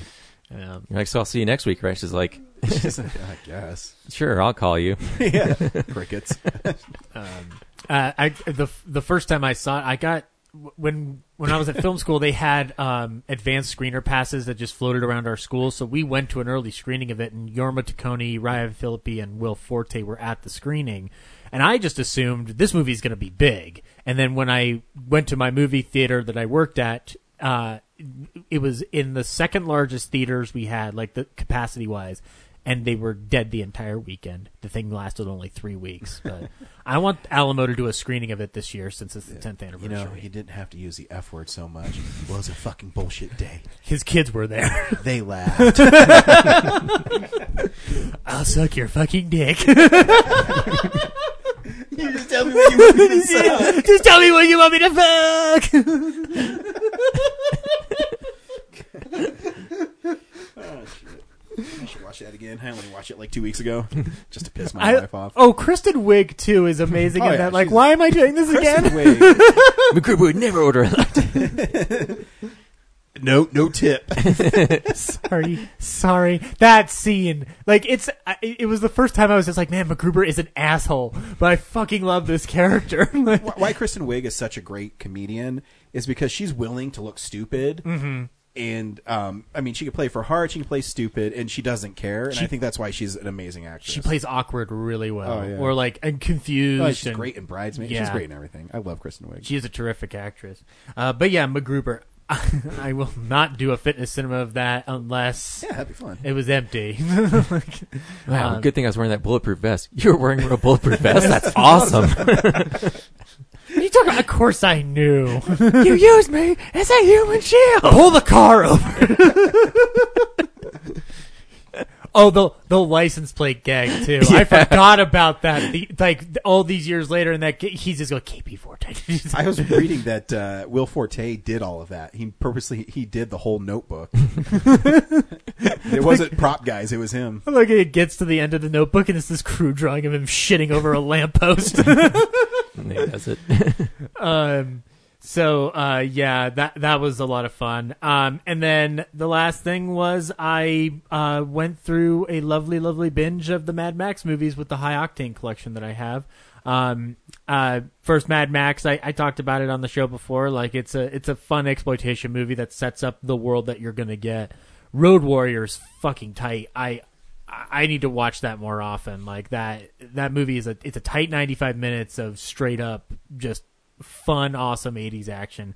And it sounds weird, but it reminded me of like how a Star Wars movie operates on an arc level. Like it's using the same Joseph Campbell mythology kind of thing to it. And how little dialogue there is in the movie, much like Fury Road, like it operates on a pure cinema level, so that's fun. I liked Beyond Thunderdome a little bit more this time around. It's not wonderful, but I like that it sets up the potential of what you end up getting in Fury Road in terms of the scope or the crazy details of how far into madness the world has actually gotten. I mean, it's not the best Mad Max movie, obviously, but it's certainly watchable. You know what's weird is I've tried to watch it 6 or 7 times. I've fallen asleep every time. And I don't even feel bored watching it. I just pass out. Your Ambien. It's just not as engrossing. Like I feel like a good Mad Max movie has to keep your energy level up, and I feel like that film slows down way too much for its own good. Fury Road though does not, and it's still Fury a fucking Road's masterpiece. Brilliant, fucking the best movie. one. So this time around, I watched the black and chrome edition for the first time. Because it's in black and white, and you prefer movies in black and white. I just hadn't watched it yet. I have it, but I have no Logan Noir too, and I still need to watch. You know, what would be good for you is if you took any movie you watch and just turned down the saturation on your TV and just watch everything in black and white and critiqued it.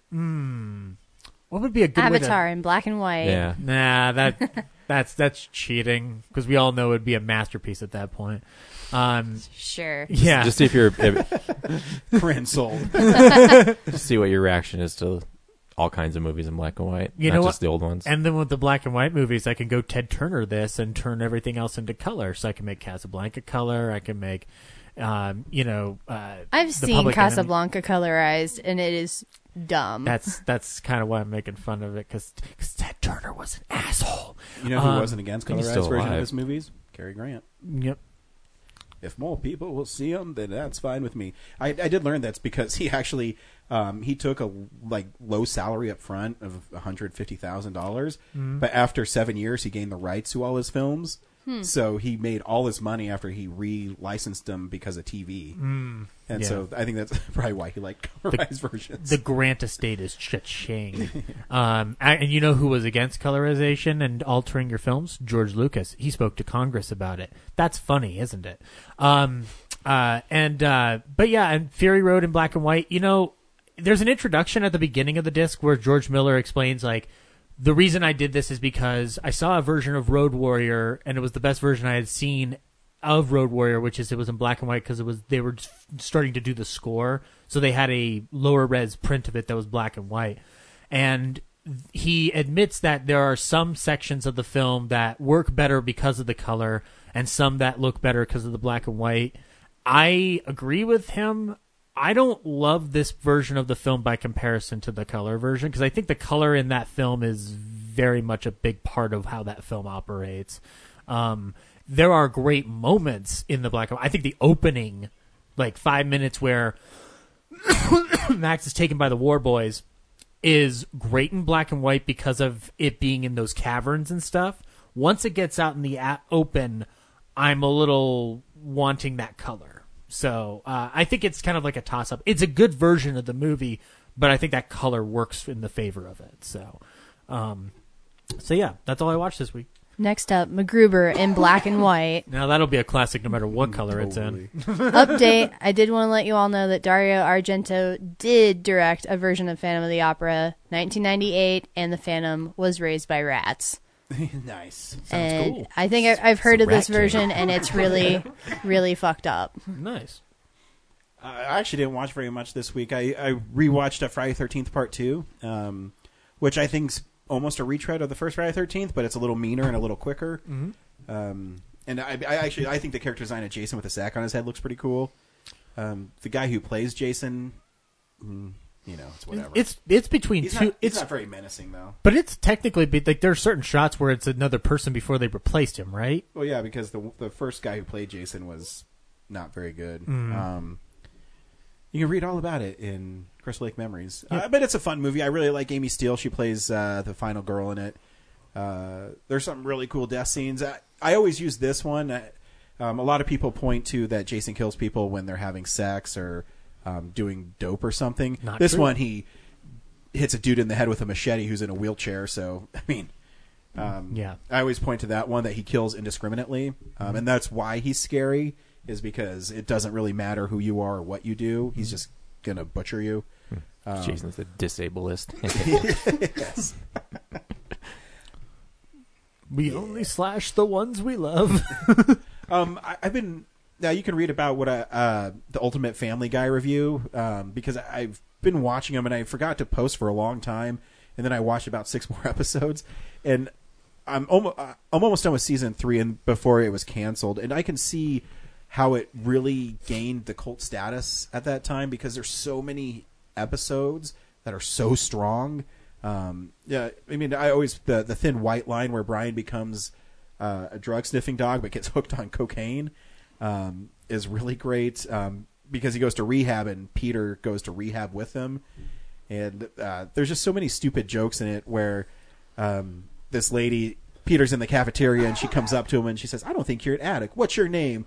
And he's looking around and there's a P on one plate, and then this guy's crying and he's like, "P." Tear, and then a griffin goes across the screen. Yeah, Peter Griffin. It's just so stupid. Crap. But stuff like Wasted Talent, where he plays the piano really well when he's drunk, mm-hmm. and there's just so many. It's just really well done, and the okay episodes are so far in between where you can do a run of 5 or 6 of them, where there's quotable moments, everything's really funny, and then you get one where it's Meg and Neil Goldman kiss, and you go, this is all right. Is Road to Europe near that end of the run? So that one is after they come back. I mean, I think Road to Rhode Island might be the best episode of Family Guy ever. Mm-hmm. As I'm watching them, when I just rewatched that one, I mean, it has... it's starting to pull Stewie away from the matricide and the world domination stuff, which I think is really great for his character. Mm-hmm. Because they also do a parody of My Fair Lady in one of them, and because Stewie's voice is based on Rex Harrison, it's really, really spot on. Yep. And McFarlane loves old musicals. Yep. So bringing in the orchestra and bringing in parody songs makes it just amazing. I was always amazed, like, when I first started watching Family Guy, I'm just like, wow, they're referencing, like, an entire series of movies in this one episode. Like, it's insane. Like, Yeah. I love it. I love that song, Road to Rhode Island. Oh, yeah. I think brilliant. it's a fantastic parody. A movie I thought I've seen before, but I guess I haven't, because when I was watching, I've never seen this film, is Species 2. The reason I have that is... Scream Factory had Scarantine or Febuscary. I forget what the name of the cell is, but you could get some of their Blu-rays for $5. So that was one of them. And the movie is retarded. But the dialogue is so bad. There's just one. If you don't know the story of Species, it's about an alien that has to mate with people to take over the world or something. I don't remember. Anyway, so it stars... By seducing him. Yeah, stars a beautiful Natasha Henstridge as a clone of Syl, so her name's Eve in this one. Yeah. And there's a trip to Mars where the space crew gets infected by the alien, I guess because it's from Mars. I don't know. Because why not? There's a really funny throwaway scene in there where the satellite has Pepsi and Reebok logos on it. Oh, that's clever. Commercialism. Yeah. So... They say the dumbest things. There's this one general in it, and he has the most cliched lines ever, and he doesn't deliver them in a way where he believes the lines, so it comes across really wooden and really... I can't describe it, but it's really bad. And Michael Madsen is back in it, and he plays an agent. I don't know what he does. He's supposed to be the hero of these movies. It's weird. It's weird to see him a hero, let alone this hero. And he's fine, but he tries to be cool, so he's always holding his gun sideways when he's pointing it at people. Oh yeah, the John Woo of it all. Yeah, and I don't know what's going on, but I will say there's one thing that's really awesome in this movie, and the gore is out of control in like a really cool way. There's a scene where the dude who goes to space and he's this hero like blows his head off, and the alien regrows his head, and it's really bad CGI, but the actual head explosion is practical, so it looks great. And then there's some practical effects at the end that are really great. The rest of the movie is like, holy cow, this is so bad. But it's one of those movies where it's kind of bad, but you're having fun watching it. I don't know.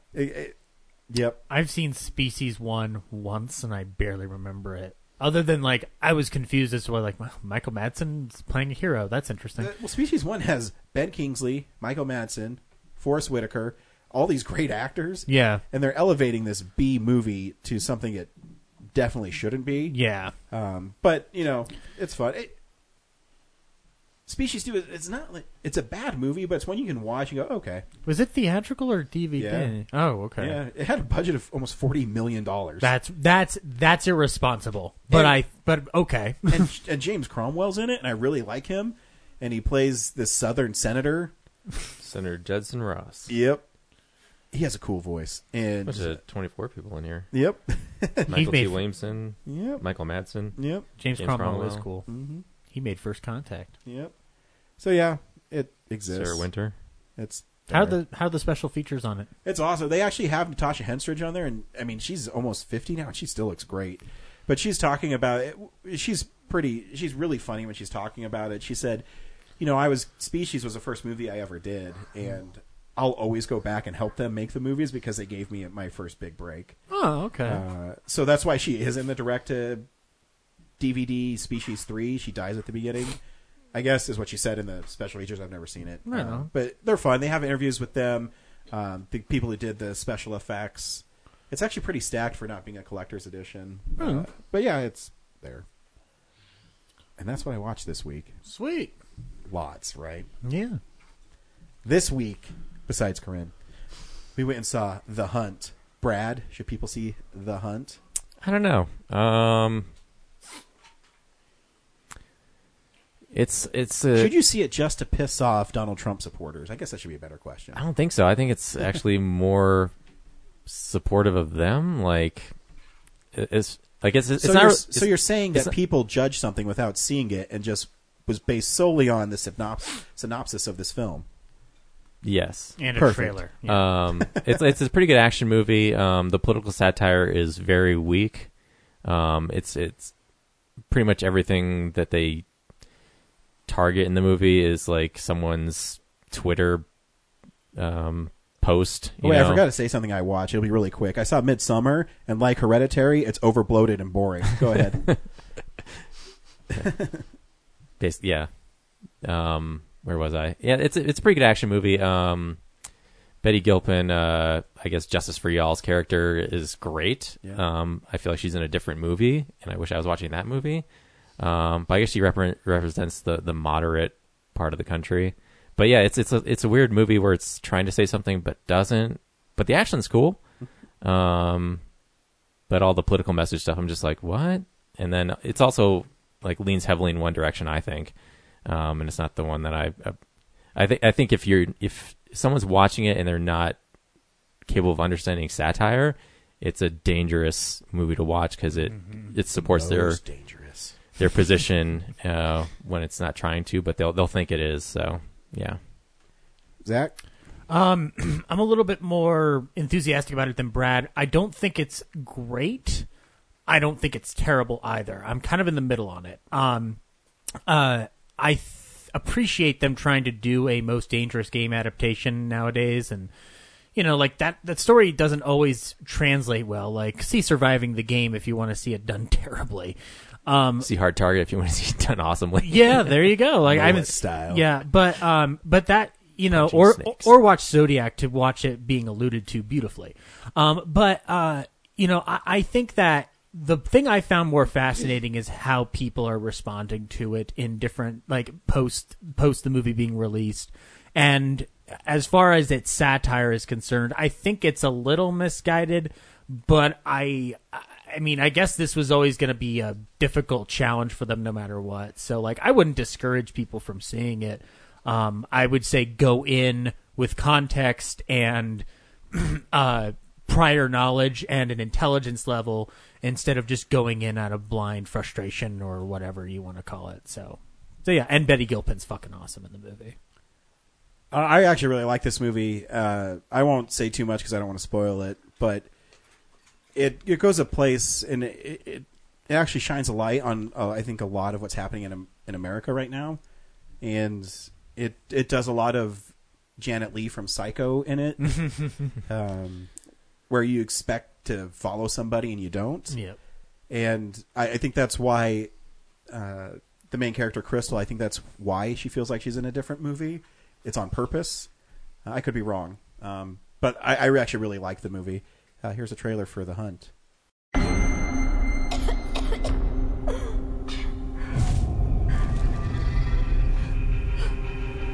Hello? Hey! What is happening? What is all of this? Did you see that article? Every year, these liberal elites kidnap a bunch of normal folks like us and hunt us for sport. The last I heard, free speech still exists. Don't First Amendment me. It wasn't real. Everybody get out of here! We were joking. There's been a killing spree. You gotta come here right now. You actually believed we were hunting human beings for sport. But you are. We have an opportunity here to teach these people. These are not real people. They're actors. I'm playing an Arab refugee, but I identify as white. I think that's problematic too, in some way. You wanted it to be real, so you decided it was.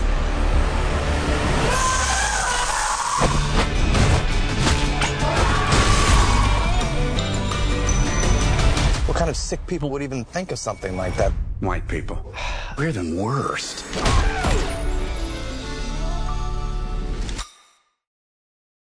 The Hunt is a group of elite left-wing people kidnap a bunch of right-wing people and make them go. They go on a hunt. They shoot, kill them. They give them an opportunity to get a gun, and then it unfolds. It's kind of a mystery why they took all of them, and it's yeah.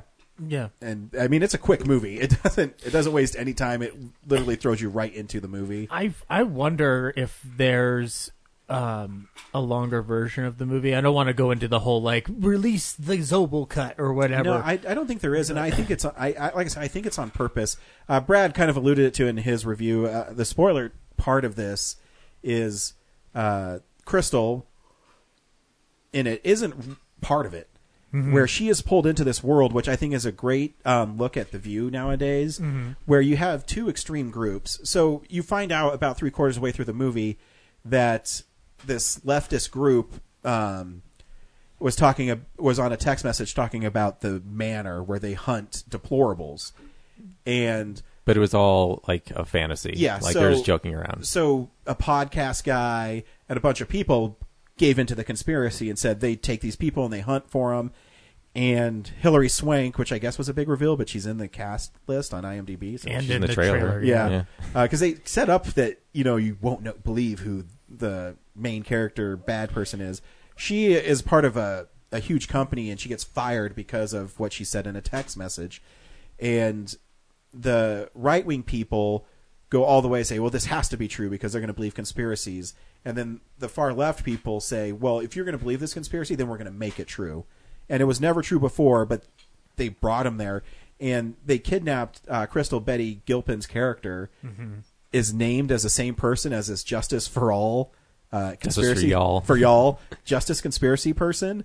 But she's actually some trained soldier And she fought in Afghanistan. Yeah, she fought in Afghanistan. But she's just at a car rental company. Yeah, she fought in Afghanistan. But she's just at a car rental company. Exactly. And I think and she represents everybody else in America, because the people that go really far right or really far left, I think is a very small group of people. And I think someone like Betty Gilpin's character, where she's the moderate, where it's like, I'm pulled into this world of these people killing each other, blaming each other for other stuff, and I'm just trying to rent cars.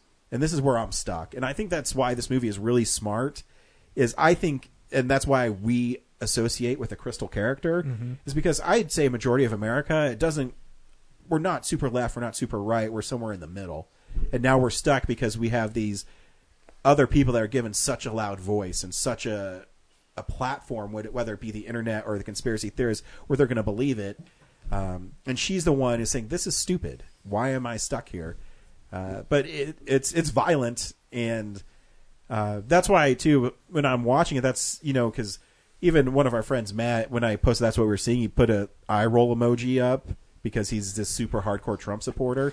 Which is funny, because I felt like this movie, so the extremes are all gross cliches of both those sides, right? But this movie, because the people initiating the murders are the left wing people, and then I'd say like 80% of the indictments and jokes are towards the left wing side. Yeah, there's maybe 2 scenes of where the right wing characters get called out on their shit, but they're all, it's all racist stuff versus elitist stuff. Yeah. So I think that's where it falls apart for me, is where we have Crystal as the moderate, but the bad guys still doing most of the initiating the murders are the left wing side. But I think too, they point out something that I think, and if you don't understand satire, you're going to use this movie as they're defending my position. Yeah, no, I agree. Yeah, because it's a smarter movie than it makes itself out to be. Because the problem is you have, this is why I thought it was really great, is you have I'm a Democrat, so take this for what it is. There's a sect of Democrats who you can't say anything without getting offensive. You can't do anything without getting offended by something. And they're caricatures of what they do, but it's really funny because it's there's this one lady in it that she stabs with an arrow, and her buddy Dawn says, you can't kill her, and she asks her, says, do you think I should give you special treatment because you're a woman? She says no, and she shoots her in the head. And to me, it's funny, but you're right. If you don't get satire, you're gonna be, why would they do that? She just it's a really on the nose, and but it's also very well written in that way, because everybody from the dude from It's Always Sunny I freaking love Glenn Howerton, but he seems like he would be an elitist guy. And the fight at the end between Crystal and Althea was pretty awesome. Oh, it's that's a straight up. It's not, obviously it's not as long as the fight in They Live or whatever, but it's pushing that length, and I like how it kind of pushes into it. Although I wish it ended more on a grander scale. Them kind of just stabbing each other was I mean, I also, of all the things that happened, she could have been put in the fireplace and burned up. I don't know. It just, for the final boss, that it makes it seem like it just kind of ended the beginning of that scene has it going off of Beethoven music as the backdrop, and then I kind of wished after that music had stopped, they wouldn't have cut back into the score and just kind of left it, a raw fight. There's that point too where Althea, Hilary Swank's character, realizes she grossly thinks that anyone who's a right-wing deplorable, like they say in the film, isn't educated enough to know that that's Beethoven. But she's really put in her place by Crystal, saying, you don't know anything about me. She knows that's Beethoven. She knows the story she's referencing. So what was that? Animal Farm. Yeah, Animal Farm. And it's really... Actually, she understood it more than Althea did. And that's what I mean. It's poking fun at both of them and the extremes to both. I also really liked how, like you said, all the characters, you think you're going to follow these characters and they get offed right away. So, I mean, Emma Roberts, when I was watching the credits, her character's name is Yoga Pants, because she's the first one to die. And then they have all these, I don't know if they're big names, but recognizable people. Mike Barinholtz. There's the traditional heroic looking guy steps on a landmine right away. That was funny too, where that one lady fell into the spiked pit and he pulls her out because he's going to be a hero, and then he's dragging her and they both get hit by the mine.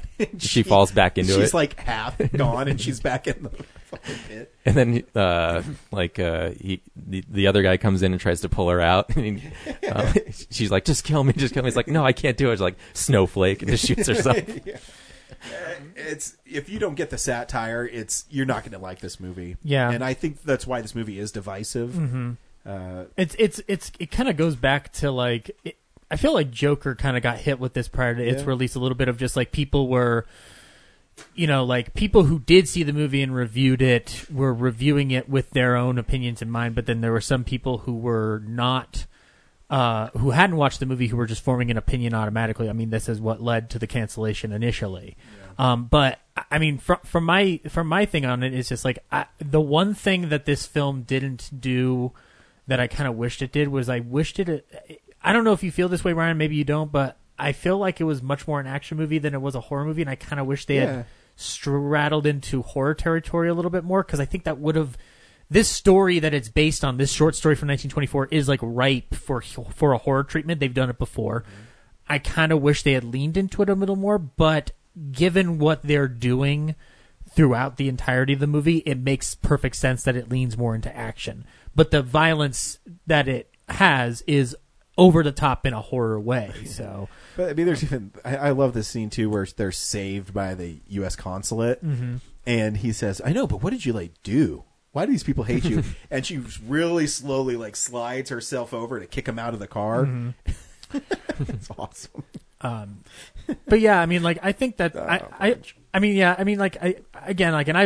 the reviews since the movie's come out have been interesting because it's almost as divisive as like the content of the film itself, and it's just so it's I love you either get it or you don't. I appreciate movies that are a Rorschach to like how people respond. Like it's not just universal praise. I think the Rotten Tomatoes score is literally 50%. Yeah, I think you get it or you don't. Yeah, but like I mean, again, my biggest complaint would probably be like I kind of wish it was like 10 minutes longer, not like a bunch longer, but like maybe 10 minutes longer.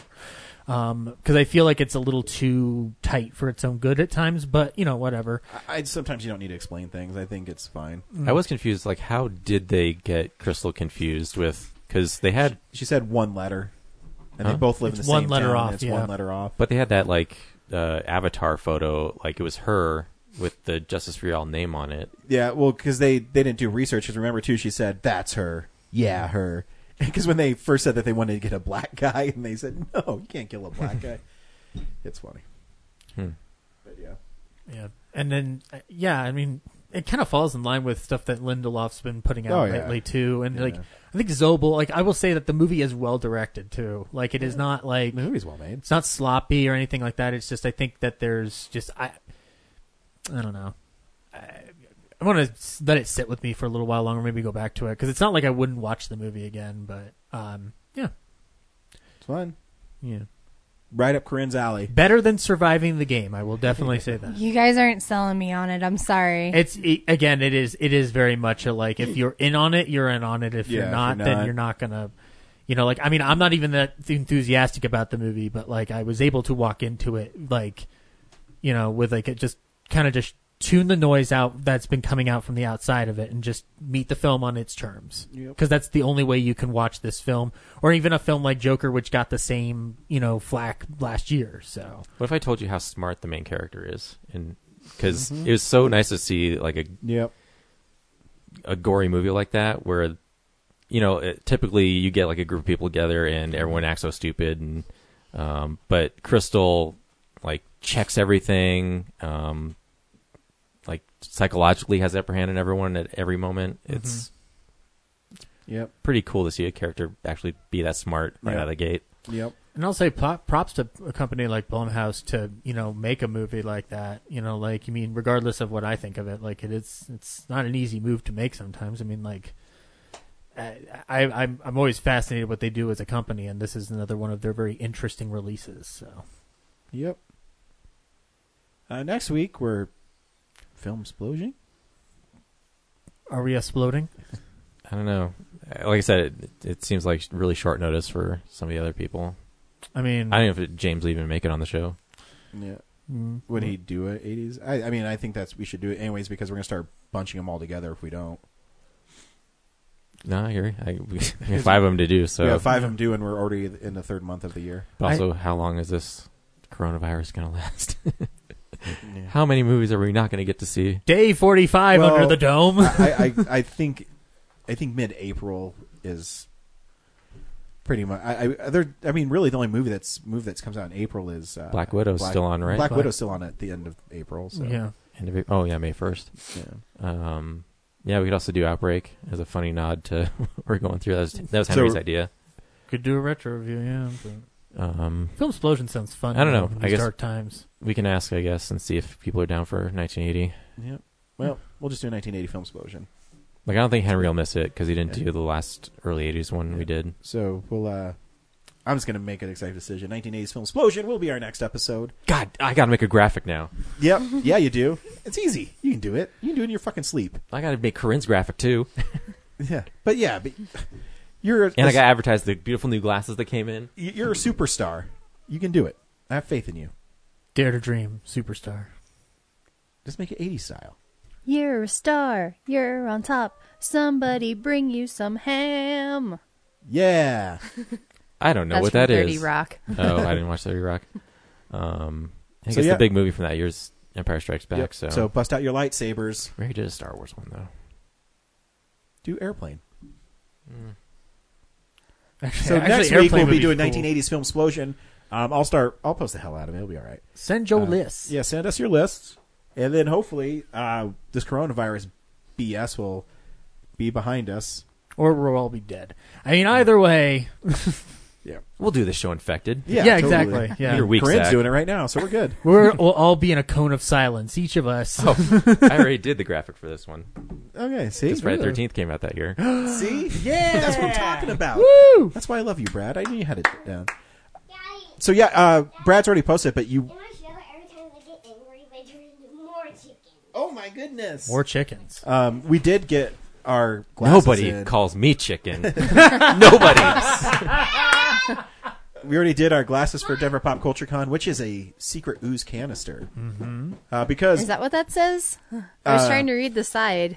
No, it says radioactive material. Oh, really? Because in the... Wait, why does that look like a bat symbol? No, it's a crack in it, so where the ooze leaked out. So the canister in the first movie is different from the one in the second movie. So celebrating its 30th anniversary this year is the Teenage Mutant Ninja Turtles movie, not TMN2, which this is based off of. No, this is it the first one? Yeah, the cool. canister design is I'm from the first one. unboxing It's different. Yeah. My glass right now. That's very cool. You can see Brad's graphic of him. What were you pouring in there? The one you had? It was actually the green apple Gatorade. Oh, nice. Yeah, it's the deepest green color I could find. Yeah, it's very cool. We are doing Turtles theme at Denver Pop Culture Con this year. That's right. so cool. Yep. Yeah. So great job as always, Brad. Hell yeah. I told you can do this shit. I've got a really cool idea for a commercial. I can't wait to do it. Nice. Mm-hmm. Thanks for listening, and we'll see you on the Radical Film Explosion next week. Vote in Movie Madness. Fuck Movie Madness. No, vote for Movie Madness. Totally awesome. She didn't put 1980s. Army of Darkness in there, so I let you watch Do your Army of own Movie I don't Madness, think the Ninja Turtle Ryan. movie's in there either. Do your sad. own. Bye.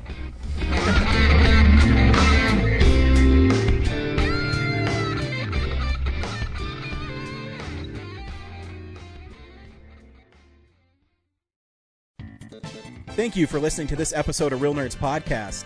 Real Nerds Podcast is a production of Nebulous Visions Multimedia. Thank you to Sparks Mandrill and Plan 9 Studios for our kick-ass theme song. Also, if you're in the Denver area and you're looking for a cool place to see movies, we see them at the Alamo Drafthouse in Littleton and now also in Sloan's Lake. Thank you to Colorado Coins, Cards, and Comics for supplying us with all our comic needs, especially you, Andrew. You know who you are. And a big shout out to James's mom. I'm giving you an electronic hug that you can feel through the airwaves. Thanks for listening, and have a nice day.